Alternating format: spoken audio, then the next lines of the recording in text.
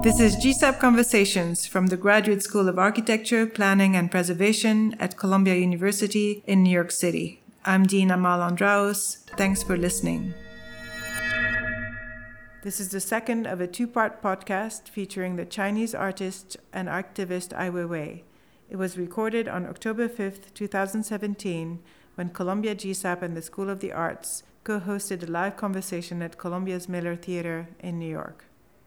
I was joined by Carol Becker, Dean of the School of the Arts, and we spoke with Ai Weiwei on the occasion of his ambitious citywide installation, Good Fences Make Good Neighbors, organized by the Public Art Fund, as well as the release of his feature film, Human Flow.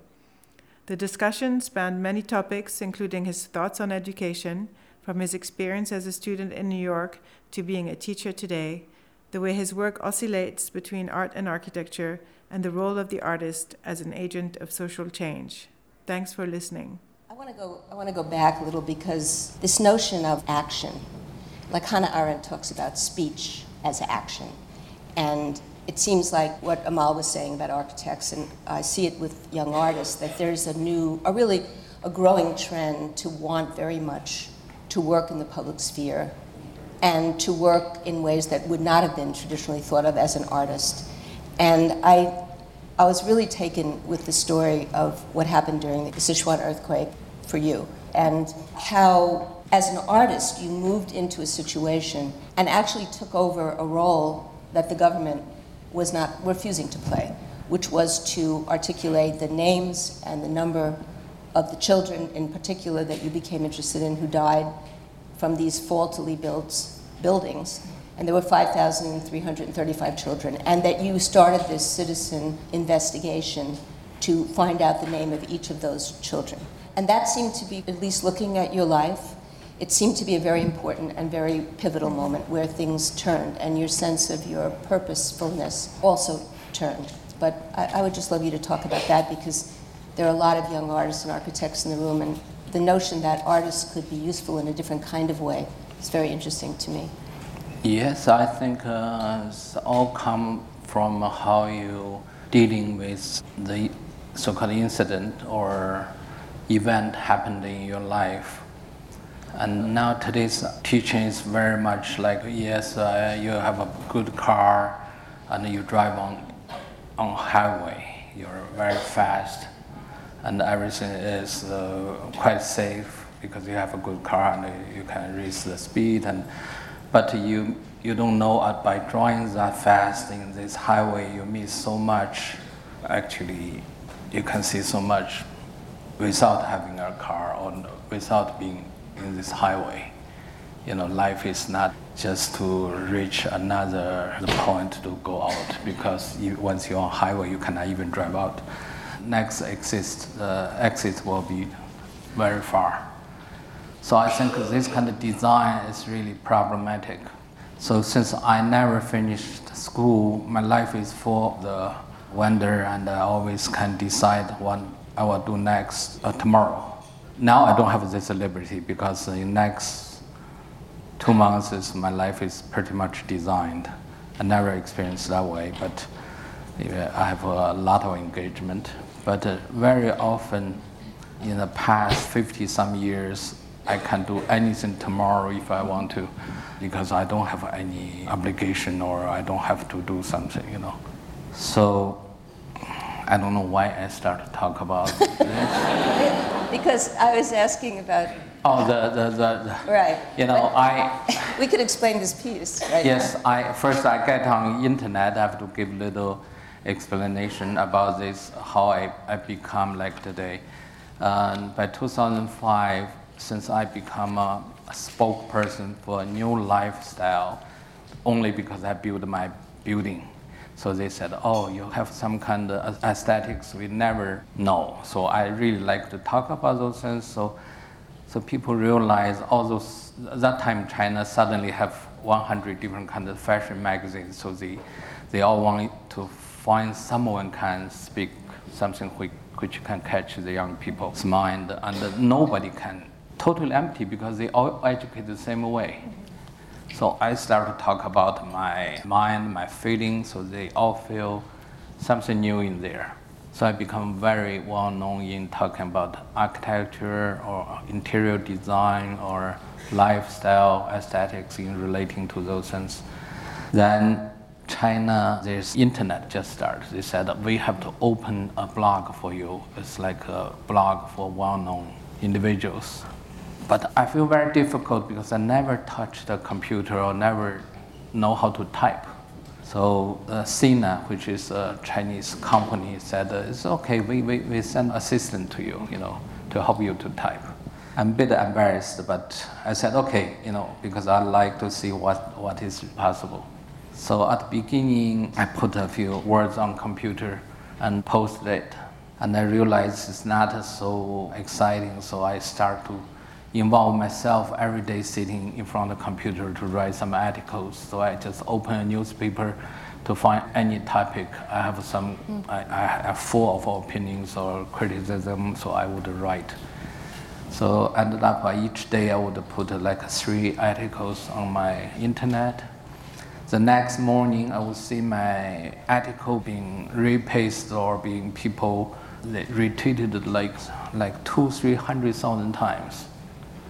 So that really shocked me, because this is a nation nobody ever experienced the freedom of speech. There's no such a platform, and the internet can give me such a power. So for next 3 years, I'm completely involved from 2005. 2008 is the time China had the Olympics, at the same time had this earthquake. So I thought if the government want to cover how many people are dead in the earthquake, I can do it. I can just do the investigation myself, and it's not going to be difficult. So I organized, I call it a citizen organization, investigations. And on the internet, we had like 100 volunteers, young students. They don't know how dangerous that is going to be, and they get involved. So we went to this earthquake area. I teach them how to do investigation or to do research. So basically knock on the doors of all those people whose children lost their life in those villages and find about 5,000, a little bit over 5,000 names. But of course we got arrested about a few dozen times. The police will just erase our findings or delete our photos and stuff like that. And ended up I also being beaten by police. And so then I did a lot of writings, and I also made a lot of artworks in relating to this event. And it's event I feel horribly emotionally involved.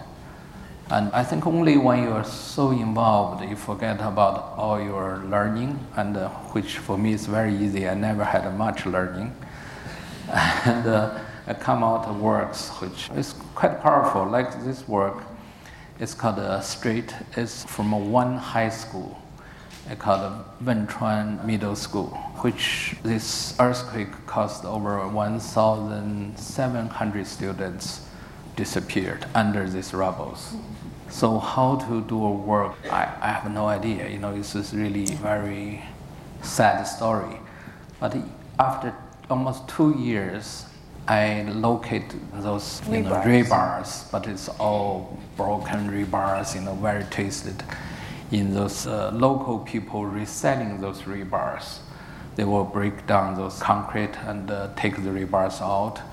And rebars is made of metal, so it's you can selling maybe a few $100s a ton. So. But by that time, my name is already very sensitive, so I have to use people from my studio, which is kind of hidden. The purpose we bought all those rebars with just pay more to those people, and we shifting to Beijing and start to straighten them one by one. It takes about 200 hammer to straighten one rebar. So this, I don't know how many, it's about 150 tons of rebar. So after 2 years, they're all being straightened.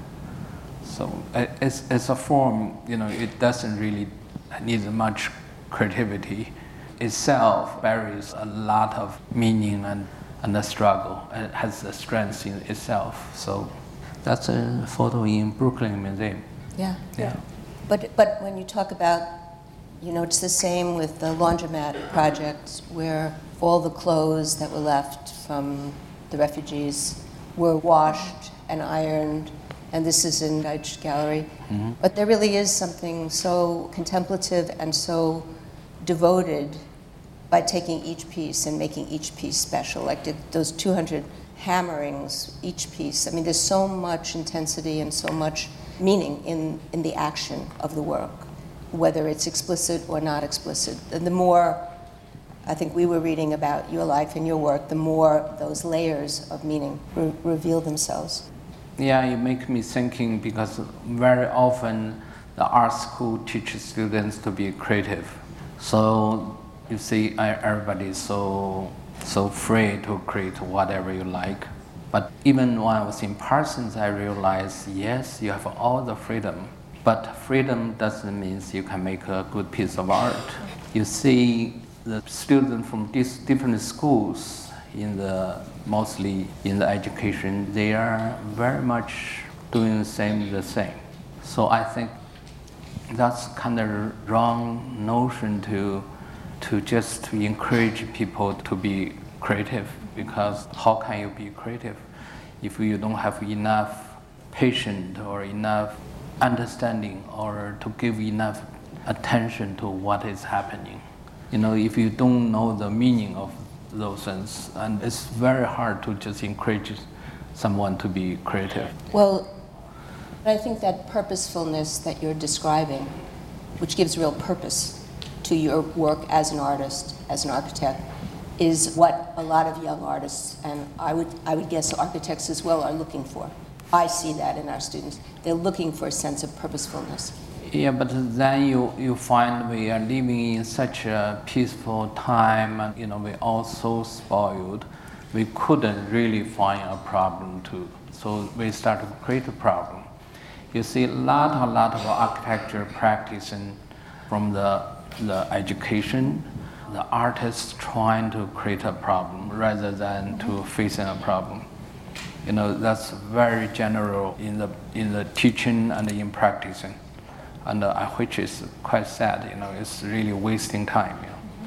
I think what's interesting, one of the things that I love the most about being here and teaching here is actually that the diversity of our students in terms of their background and that exchange of experience. And I think that's making it harder to come as a teacher and say, this is what I know, because many of the students have experiences that bring their own knowledge, and I think we have to change how we engage because we have to think across all these different experiences.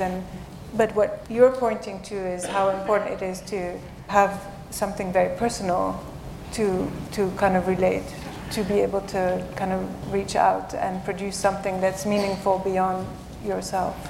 If school always repeating same language, that would be a problem, because if you learn language, at least you have to know a few language, or even you pay attention to see what is the cat's language or dog's language, to really have a much broader understanding about what language is about. It's a tool. It's not a language just for making a beautiful sentence, but rather to communicate. So I think that generally is missing in school, because school is institutions always corrupted. So yeah, it's by definition all the institutions has this potential to be corrupted. I'm not talking about materially, I think spiritually. So yeah, that's difficult, because you need a school for mass education, but at the same time you need a meaningful teaching for someone who is so special, to still have the character of being a human being or being a leader in relating to creativity. So this is always difficult balance. The knowledge and the character. Very often school only teaches knowledge but never really teaches character. and the character is not good words in school, so. But maybe you cannot teach character. If I have a character, I will not sitting here for too long. I think that authoritarian governments have a very difficult time with artists, and I have a whole list of reasons why. Artists stress the individual, they stand outside the mass, they create experiential experiences, they approach social issues in unexpected ways, and they respond quickly, they don't ask permission, and they're irreverent. And so I was curious what you thought really gets to China in your practice, because you really get under the skin. And you paid really dearly for it, and we're showing right now this piece, Sacred, which I think is one of your most amazing things that you've ever done. And this is seen in Venice, and they're depictions of the 81 days in detention. So I'm just curious, in the provocation, what is it, do you think, that really... It comes from very simple reason. When I was released, my mom, my friends, anybody or people loves me or doesn't really like me still want to hear what really happened in the detention. And it's very hard to describe the situation. And so I thought, okay, if you all need to ask this kind of question, maybe I make up this condition. Because for 81 days, I was sitting there, nothing to do. I remember everything, how many tiles, each piece of tile, how large, and what is the pattern on it. I remember everything because it's really nothing to do. You just have to sitting there. You're not allowed to do anything. So after I made this piece, the police who interrogate me come to see me said, it's not possible because we look at your piece and we examined the real room is exactly the same. So I told them, yes, you're dealing with an artist. And they are really shocked. They become much nicer to me because they think I have some kind of magic power, can really get into that detention room again to also make measurement or everything is exactly the same. Because you're an architect. Yes, I'm an architect. I even find the same tile from a very old market. I know they're only going to buy the cheapest tile. And that is from 1970s. They have some tiles left, so I made those patterns and, everything. Yeah, it's the same. So. Is it half scale? It's half scale. I want people look at it as can examine it. It's more like you have some kind of superior in height to look at it. Yeah. Because you have to stand on these little boxes and you have to look in either from the top or the side, and it has this childlike feel and this horrifying content, and that's why I think in part it's so successful. It's a juxtaposition, and I don't know if there's another work where you appear quite so clearly as in this. The subject is in this film, Human Flow, I appeared many times. I really think you should watch this film. I think we all watch the film. So we have some questions, if students. Yeah. With the rise of advanced surveillance globally, where will artists go to produce challenging politically and socially art? So with the rise of advanced surveillance, which is the subject of, in particular, your Hansel and Gretel show, where will artists find the space to produce challenging art? I don't know why this is, surveillance or no surveillance or some even possible new techniques appear. It's about a given condition.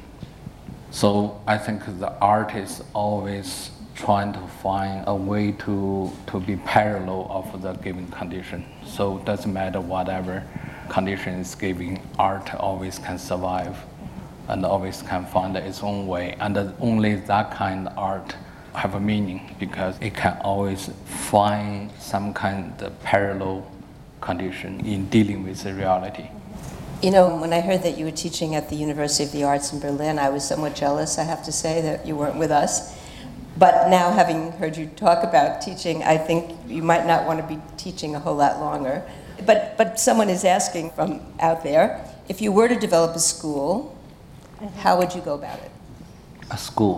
Yeah, if you were to develop a school for architects or for artists and architects together. I think it would be so much meaningful to set up our learning process in dealing with the reality. Is to get close relations into the real problem rather to be, of course you need some kind of theoretical study, but that has to be examined by the reality, So I think it's so much things need to be done in the real life, and from cooking to just repaint your wall, or this is just many things can bring us joy and curiosity and passion. So without those, life would have no meaning. Doesn't matter what kind of status you have, it's just no meaning. You can see so many people in very high position or can be called as architects or whatever, artists, or like me, it's so empty, so I have to sit here to talk to you and... Well, we are really enjoying it. We're enjoying it. I hope you're enjoying it. That's true. How important to your work are organizations like the Public Art Fund? What benefits does the partnership offer to you as an artist in terms of that? Because that's another form of collaboration in a way. My work is very much about a collaboration. And it's not because I love those people, but because by working with people, you understand so much more.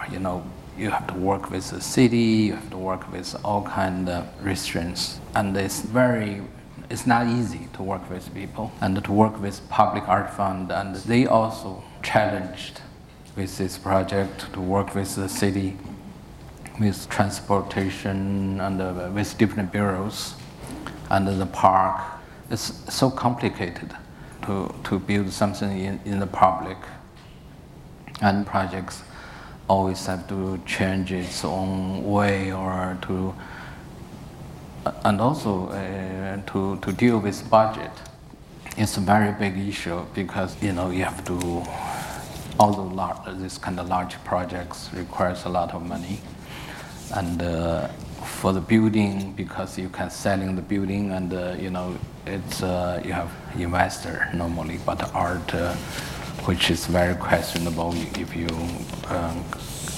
can sell something really just another person made it for its own, just it's not practical. So it's so much problem. Artists can never really solve it by himself. It has to depend on very devoted people who believes art can make some difference. Especially in today, I'm always very lucky can be involved with people who has a profound understanding. Right. I thought that I would read a little bit of the Robert Frost poem that this comes from. Good Sure. Fences Make Good Neighbors. That's nice. Maybe to a little homage to your father too, who was a great poet. And this is just 4 lines. Before I built a wall, I'd ask to know what I was walling in or walling out, and to whom I was like to give offense. Something there is that doesn't love a wall, that wants it down. Thank you. Thank you. Thank you. This podcast was produced by Columbia GSAPP in collaboration with ArchDaily. We launched a new series of podcasts called Constructing Practice, in which young architects from around the world speak about their motivations, challenges, and what it means to start a new practice in their respective context. Look for it on iTunes and find more information about the school on our website at arch.columbia.edu.